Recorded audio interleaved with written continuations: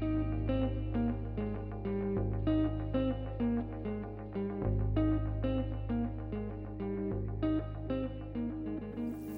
chapter 21.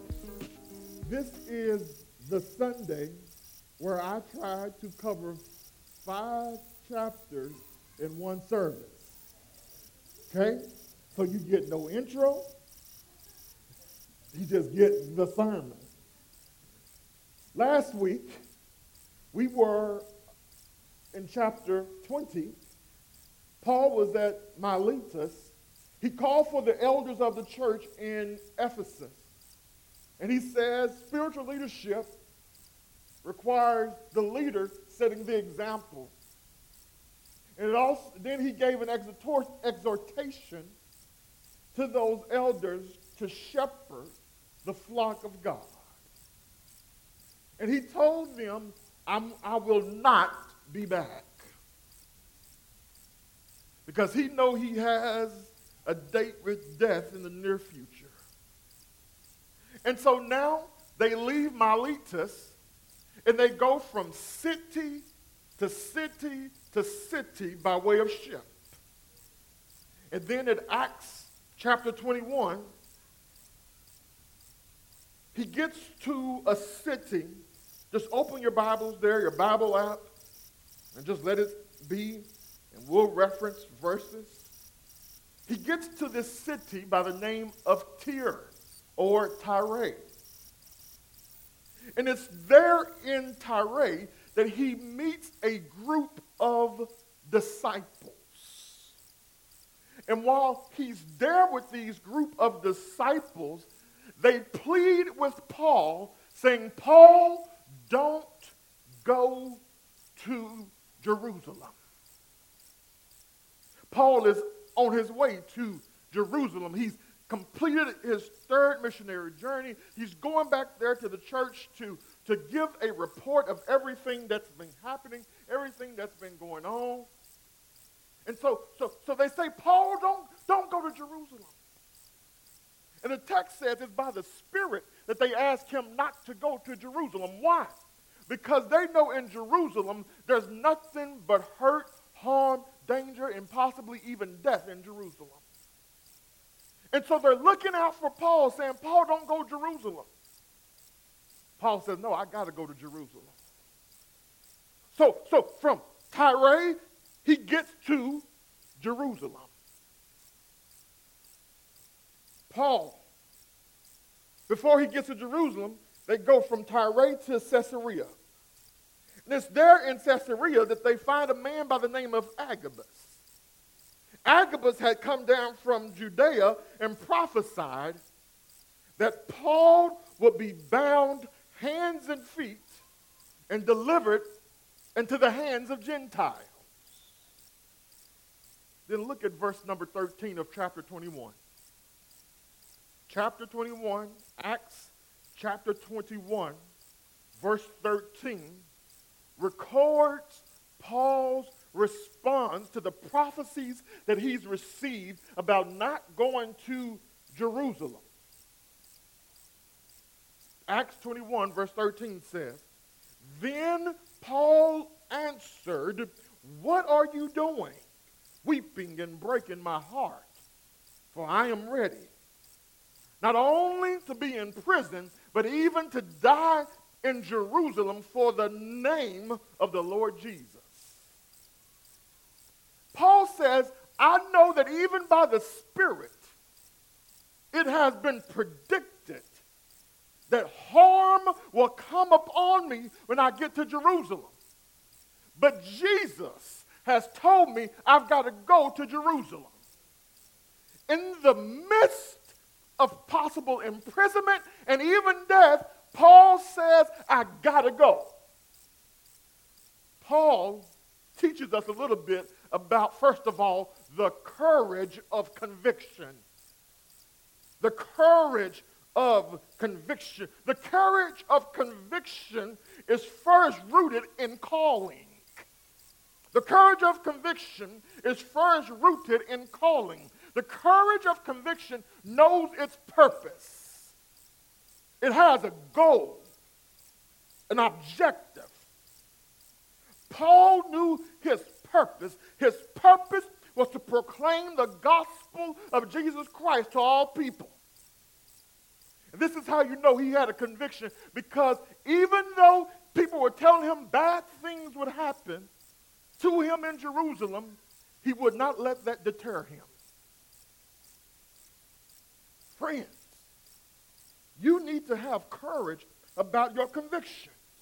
And if you cannot be courageous and bold in your convictions, then they are not convictions at all.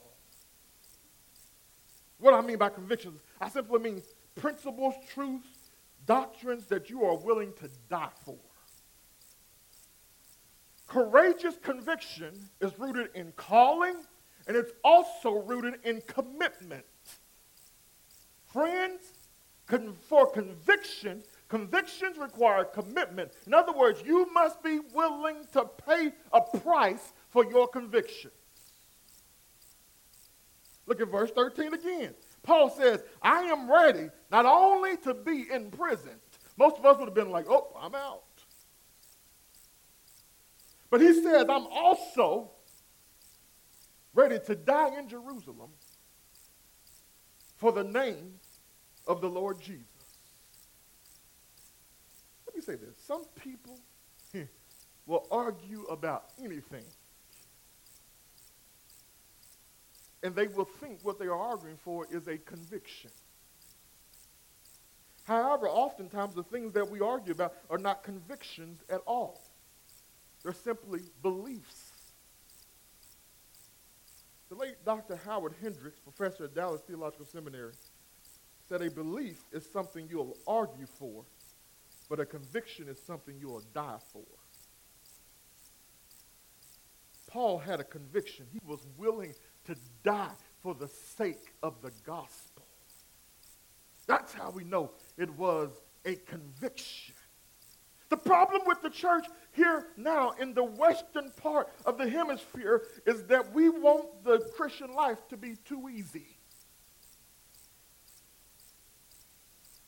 We don't want to pay the price for our convictions. But that's how the faith has been lived out from the very beginning. Can I call up some witnesses real quick about people who had courageous convictions? Come here, Shadrach, Meshach, and Abednego. King Nebuchadnezzar made a golden image, and he made a law that everyone had to fall down and worship this golden image. And the law said whoever did not worship this golden image would be thrown into a burning, fiery furnace. These three Hebrew boys, Shadrach, Meshach, and Abednego, refused to bow down. Why? Because they had a conviction that they would serve no other God but Yahweh. So even in the midst of a government that was hostile to their religion, they remained firm in their convictions and they refused to bow down. And the end of the story is God let them get into the fire, but God stepped in the fire with them. And friends, that's the God we serve. He may not always deliver you from the fire, but he'll get in the fire with you. And that's the kind of God I need that will protect me even in the midst of fire.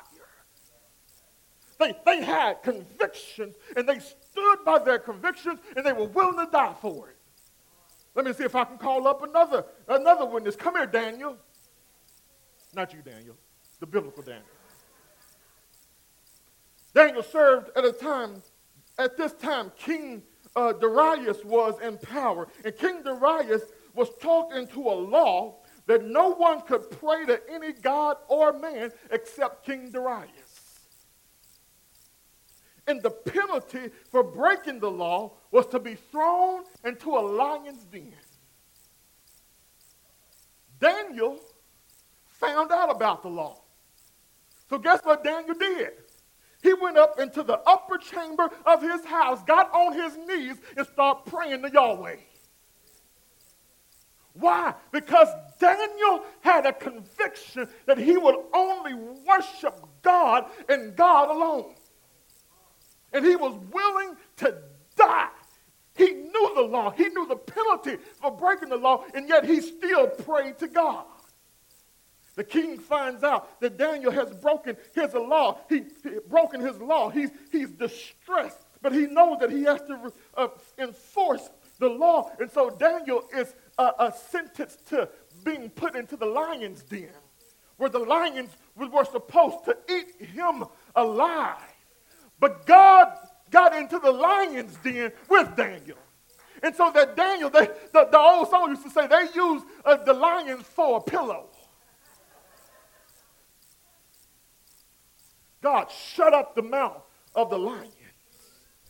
I can even call some American individuals who had courageous convictions. Patrick Henry said, "Give me liberty." No, you can help me preach this thing. Or give me death. That was courageous conviction. Dr. Martin Luther King Jr. had courageous conviction. He believed, had the conviction that all people are created equal. All people deserve liberty, and all people deserve justice, regardless of race or color. So Reverend King went on nonviolent protests and marches. He participated in civil disobedience for the cause of justice. And let me slip this in. This is for free. I won't charge you for it this week. Justice and the fight for justice is not a political issue. For the church, justice and the fight for justice is a gospel issue. I got one clap and two amens. Let me try this again, because this is the church. If we can't say amen on this, then we don't know the gospel, and I wonder if any of us are saved then. At the heart of the gospel is justice. God's law was broken, and because God is holy, justice demanded death. And so because we were not fit to die our own death, God's justice demanded that there be a perfect individual who would die for the sin of the world. And so what did God do? He sent his son to die on the cross for your sin and my sin, so that God's justice could be fulfilled. And so, friends, justice is a gospel issue, not a political issue. Now, I don't care where you fall on this whole flag thing. We're not going to argue about that this morning. And the church said amen. But you need to first see it through your gospel lenses, not your American lenses. And then you can go from there. That's okay. That's okay. I'm okay with getting some dirty emails. Some people not showing back up. Because I am a preacher of the gospel. And if I don't teach you about the gospel and the implications of the gospel, that's a dereliction of duty. That means I need to be fired. Now, notice, I did not tell you how you should feel about this whole flag and the kneeling thing. I didn't tell you that. I'm just helping you to process through it as a believer and a follower of Jesus Christ rather than an American. You have not heard me say whether I think people should kneel or not kneel. You have to come to that conclusion for yourself. Take me out to some coffee. Actually, I hate coffee. I'll drink hot tea. You can learn my opinion. But you didn't come to the church this morning to hear my opinion. You came to hear from God.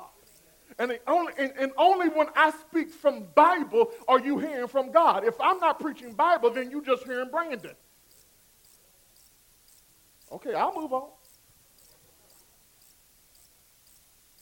I was preaching about Dr. King. Dr. King, because he fought for the issue of justice, received all kinds of threats and assassination attempts on his life and his own family.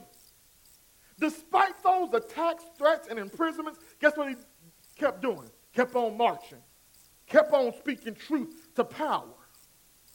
Why? Because he had a conviction that equal rights was fundamentally human rights.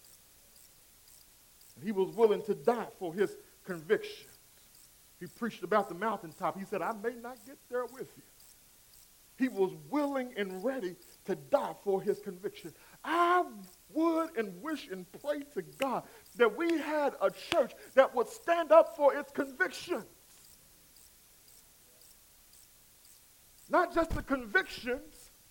Whew, I'm getting in trouble today. Not just the convictions of abortion and gay marriage. Those are our convictions. And the church said, we believe in the sanctity of life. Because God is the creator of life, so all life has inherent dignity. We believe that marriage is between one man and one woman because that's how God created from the very beginning and the end. On those convictions, we ought to stand. But don't y'all know that God is about, and the gospel has implications about more than just abortion and gay marriage? Let me tell you, somebody messed with me this week. Do you know we need to go, I'm going to do a sermon series from the minor prophets, Amos, Jonah, Micah, all those kind of people. Do you know why God, even if you read the beginning of Isaiah, do you know why God was so full of anger and wrath a lot of the times in the minor prophets? Because of oppression and injustice. And God's wrath was poured out on nations because they didn't treat the underprivileged, those who didn't, because we didn't treat them right. God poured out his wrath against nations. And so we ought to be as adamant and convicted about justice issues as we are about abortion and sanctity of marriage. Y'all, again, I don't preach political messages. I preach the gospel.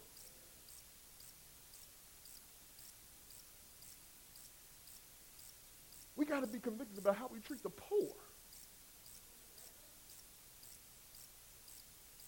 This Bible, this is gospel implications, church. And let's love them first, and then we can worry about not enabling them. Most of us are paralyzed when it comes to loving the poor because we don't want to enable. Jesus told us to love our neighbor as ourselves. We'll work on the empowering part. I promise you. Because I want to help the poor get out of their poverty. I'm still preaching the text. It's about conviction. Courageous convictions. It takes courage to stand up in a church. I'm not trying to toot my own horn here, but toot toot. And offend Democrats and Republicans. Because Jesus was neither.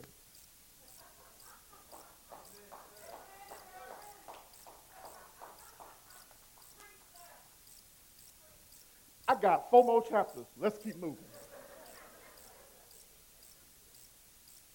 So Paul makes it to Jerusalem. He gets to Jerusalem, and everything that's been prophesied happens. The question is, was Paul disobedient? Because if you read the first part of chapter 21, it talks about by the Spirit they prophesied. By the Spirit they said this. And there is actual pen and paper and ink that's been wasted, forget y'all, about whether Paul was obedient or disobedient. When these people are prophesying, y'all, they are not giving prohibition, they're just giving prediction. They're not saying, Paul, the Spirit telling us you should not go or don't go. They're just saying, we know this is going to happen, so we don't want you to go because we love you. So I believe Paul was obedient to Christ because it's through Jerusalem that the gospel's going to get to Rome. If he doesn't get to Jerusalem, he can't say, I want to take my case to Caesar. And so at the end of 26, we're going to see the King Agrippa says, if he would not have appealed to Caesar, we would have let him free. Part of our hearts go like, dang, Paul, shut up. But by God's providence, it was God's will for him to go to Jerusalem so that the gospel could get to Rome. And so now he gets to Jerusalem, he goes to the temple, he's doing some purification things, and then he's arrested in the temple by some Jews that came from Asia. And so the rest of the text through chapter 26 is all about Paul's, let's say this, apologies. No. Not saying I'm sorry. Apologia in the Greek means defense. I used to be very dogmatic about this. I told my wife I would never apologize to you. I repent. But I don't want to apologize because I'm not going to defend myself. That's totally for free. It has nothing to do with the sermon. I'll repent. I really will. I'll confess my sin and plead for forgiveness. But apologies, they're defensive. That's why some of y'all's arguments never get resolved, because everybody's apologizing. Defending yourself, your actions, your words. That's for the one person that needed that this morning. He's arrested. And Paul, he raises his hand and says, I make this defense before you. We're in chapter 22 now. Paul simply, in his defense, starts sharing his life story. He opens by sharing his life before his conversion. He says, I'm a good old Jew. I was zealous before God. I persecuted the way. He says, then I had my Damascus Road experience. I met Jesus for myself. And Jesus wanted to know, why was I persecuting him? And he shares that it was on the Damascus Road that he was converted. And because of Christ, the glory of Christ, he was blinded, physically blinded. And Christ told him to go to Ananias. And Ananias would tell him what to do. And so he just simply shares his story, and it is through his conversion that he shares his calling. His calling was to be a witness for Jesus Christ to everyone about what he had seen and what he had heard. Now, here's the thing. Everyone includes the Gentiles. Why are you bringing this up? Remember the setting. Jews have arrested him. He's now on trial before a Jewish crowd. He's making his defense before a Jewish crowd. Last thing he says in his speech is, Christ told me he's going to send me to the Gentiles. Here's what chapter 22, verse 22 says. 22 and 22 says, up to this word, they listened to him. Then they raised their voices and said, away with such a fellow from the earth, for he should not be allowed to live. What can we learn from this section of the story? First, like Paul, we all have stories. We all have a story about what God has been doing and continues to do in our lives. We all have a story about what he did pre-conversion. We all have a conversion story. And let me encourage somebody. I used to apologize for my conversion story before I gave it, because I didn't have this Damascus Road experience. I grew up in a preacher's kid's home. My mom was a preacher's kid. She took me to church every Sunday. I heard the gospel every Sunday. One Sunday, I responded to the gospel. Boom, I'm saved. And I used to apologize saying, my story is not very exciting. Anytime a person is brought out of darkness into the light, that's exciting. And so you don't have to be ashamed of your story. Even if it's just, I grew up in a Christian home, and boom, one day I understood the gospel and I responded. Praise God. Because there's going to be a lot of people just like you who grew up in a Christian home and then end up in hell. So you can be grateful and proud, godly proud of your story. But even if you do have one of those stories that's got a lot of brokenness in it, thank you. God knows how to take our brokenness and make it beautiful. What the world wants more from the church is for us to share our brokenness. You got a story. You need to tell it. The church needs it and the world needs it. What do you mean the church needs it? Because somebody is going to be encouraged by your story. Somebody needs your testimony. Friends, as I look back over my life, I can truly say that I've been blessed. I've got a testimony. Somebody needs your testimony. This morning, somebody is hurting.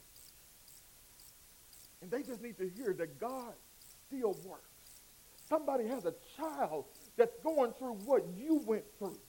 And that parent is wondering, what's going to happen to my child? And they just need to know that God can bring back the wayward child. And sometimes it's just a story that can keep a person moving on. Your story can keep someone from committing suicide. You've all got a story that we ought to be willing to share. Second thing that we learn from this text is that racism is still a barrier to the gospel. These Jews are hearing how God has worked in the life of Paul, but they're listening up to the point where he says Gentiles. Then they're like, kill him. Racism is the belief that there is a superior race. And that feeling and thought of superiority leads to hatred and prejudice and bigotry. Jews like, we're the chosen people. They didn't understand that the gospel, that because of the gospel and because of Jesus Christ, there is neither Jew nor Gentile, but we are all one in Christ.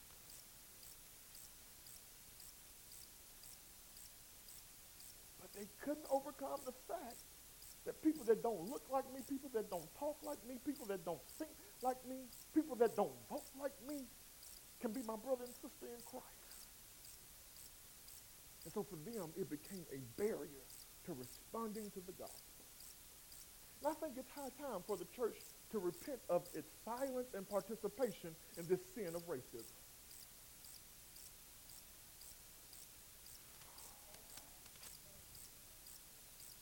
I wish I had a praying church. I said it's high time for the church, all churches, white, black, Hispanic, Asian, and whatever the other box stands for,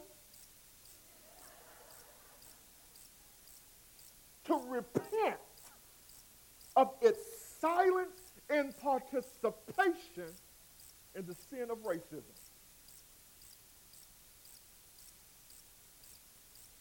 Lest I be accused of having a racist agenda, let me get back to the text.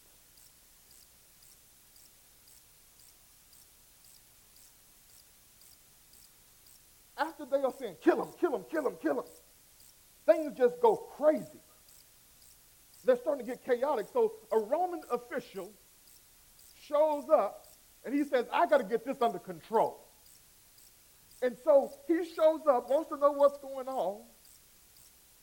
And then they make their accusations against Paul. And this Roman official is like, I don't understand. He hasn't done anything.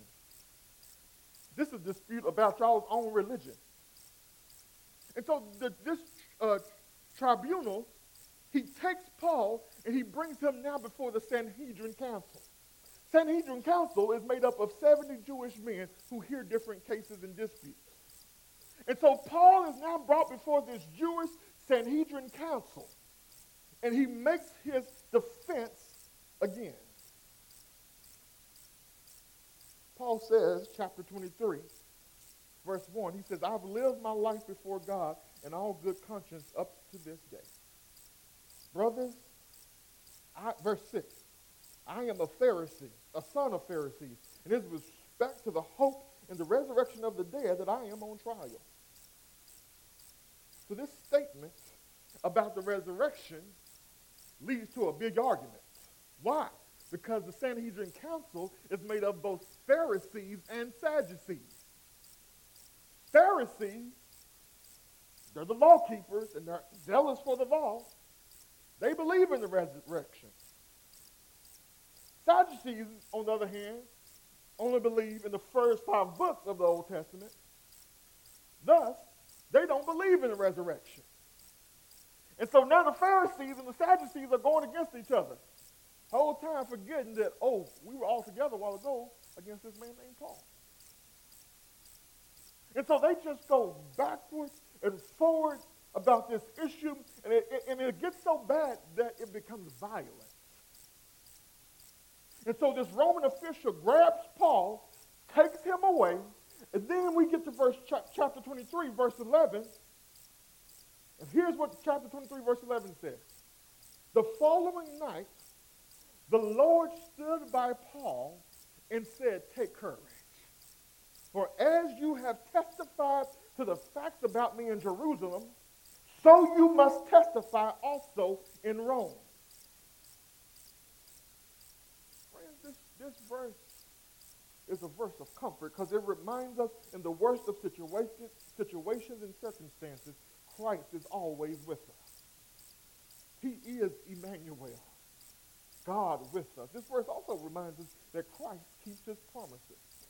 What do you mean? Remember the Great Commission where God said, "Go make disciples"? Then at the end of the Great Commission, he says, "And lo, I'll be with you always until the end of the age." This is a reminder that even in the worst of situations, Christ is with us. Christ does 3 things for Paul in this verse. First, there's a word of consolation. He tells Paul, take courage. In other words, Paul, don't give up. Be encouraged. It's a word of comfort. Be strong. I approve of you. I'm pleased with you. I'm happy with you. Second, there's a word of commendation. He commends him. He says, "You've testified about me in Jerusalem. You've done my will." There's a word of consolation, a word of commendation. Then finally, there's a word of confirmation. He says, "And you'll also testify about me in Rome." Paul, this is not the end. There's more for you in the future. And from here, Paul is now sent to the Gentiles to be put on trial. He's sent to Felix, who is a governor. Felix takes the case, and then he gives Paul a chance to defend him. It's typical court. There's the prosecution. They accuse him of sacrilege. He's profaned the temple. They accuse him of false teaching because he's preaching about Jesus. And he's also bringing Gentiles into the body of Christ now. And so Felix says, "Paul, make your case." Chapter 24, verse number 14. Paul says, "But this I confess to you, that according to the way refers to the Christian church, which they call a sect, I worship the God of our fathers, believing everything laid down by the law and written in the prophets, having a hope in God, which these men themselves accept, that there will be a resurrection of both the just and the unjust. So I always take pains to have a clear conscience towards God and man." Paul essentially says to the governor, I'm not the one who should be on trial here. They should. If it's anyone that can be accused of false teaching, and that can be accused of sacrilege and sedition, it's them. I believe everything that God has spoken in the Old Testament, which is why I believe that Jesus is the Christ, the Messiah. And it's because of that I believe in the resurrection. more specifically the resurrection of Jesus Christ. My hope is in him. Paul says, I'm on trial because I believe there will be a resurrection of the just and the unjust. A couple of observations. First, Paul helps us to learn a little bit about eschatology, the study of end times or end things. He says everybody's going to rise from the dead. The just and the unjust, the righteous and the unrighteous, everybody's going to rise. And friends, after we rise, Jesus will either be your Savior or your judge. He will either be the one for which you are saved from your sins, or he will be the one who judges you to eternal damnation because of your sin. And the call for you today is to believe on the Lord Jesus Christ by trusting him and him alone based on his substitutionary death for you and his victorious resurrection from the dead. Because we all will face Jesus Christ. We also have a responsibility to live accordingly.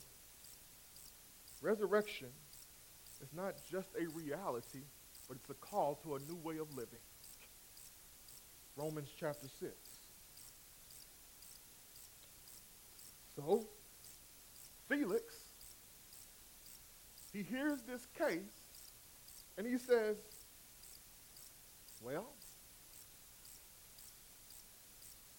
Paul, got some money?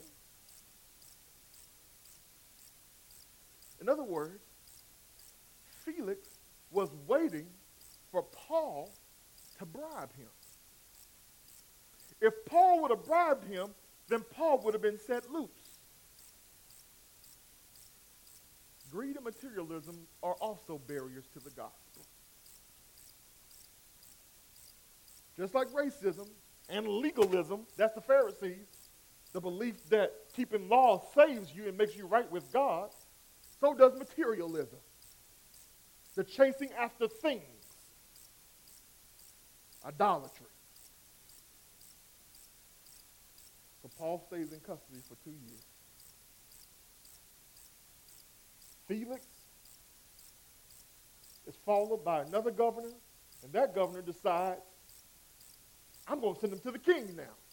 So Paul is just going up the ladder here. He goes now to King Agrippa. King Agrippa says, Paul, make your case. We're now in chapter 25 and 26.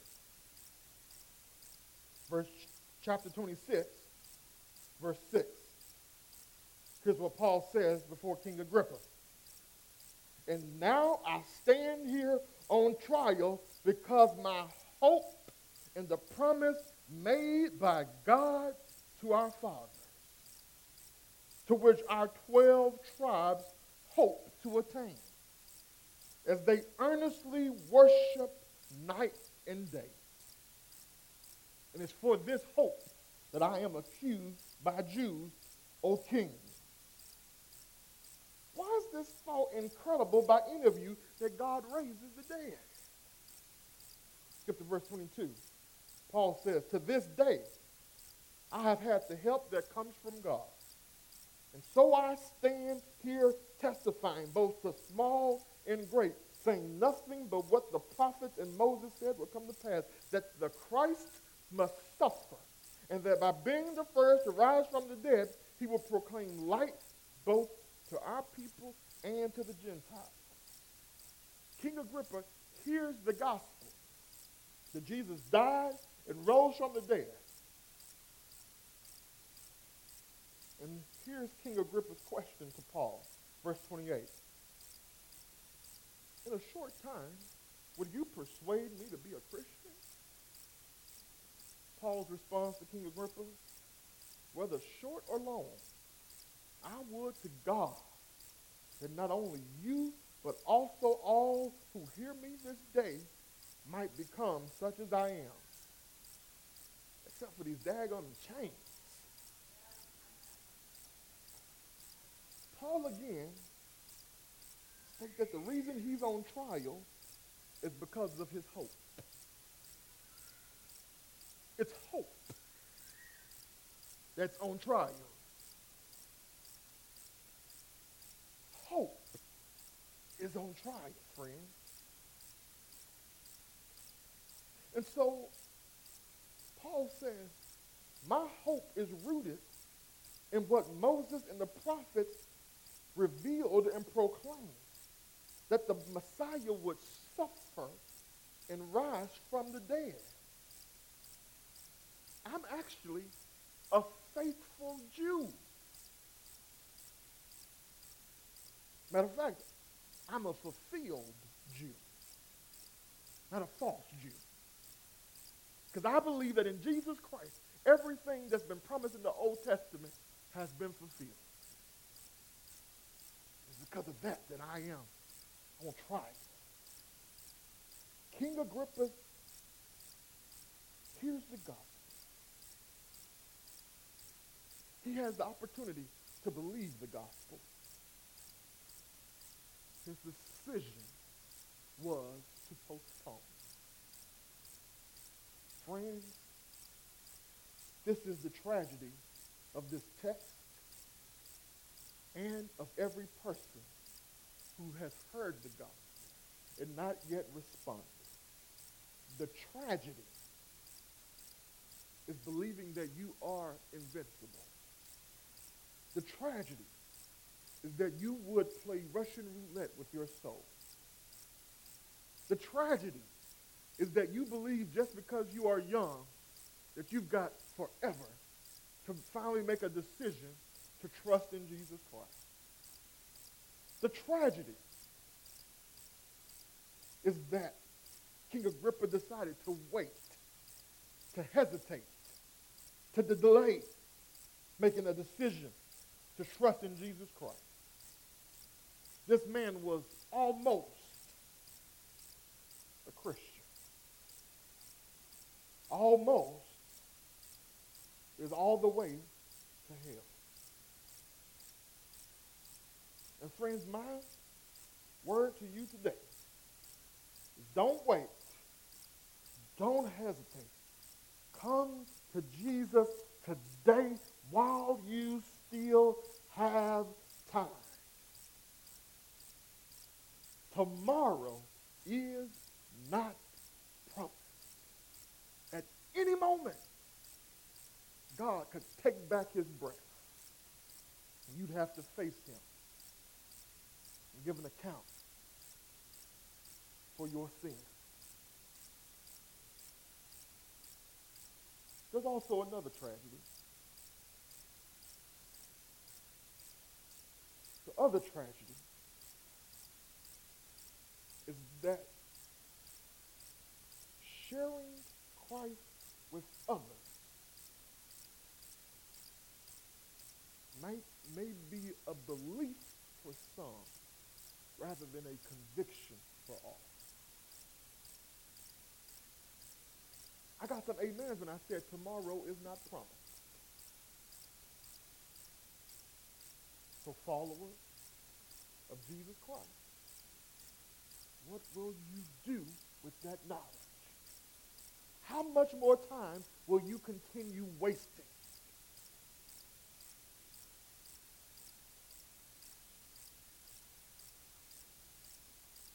Five chapters, one sermon.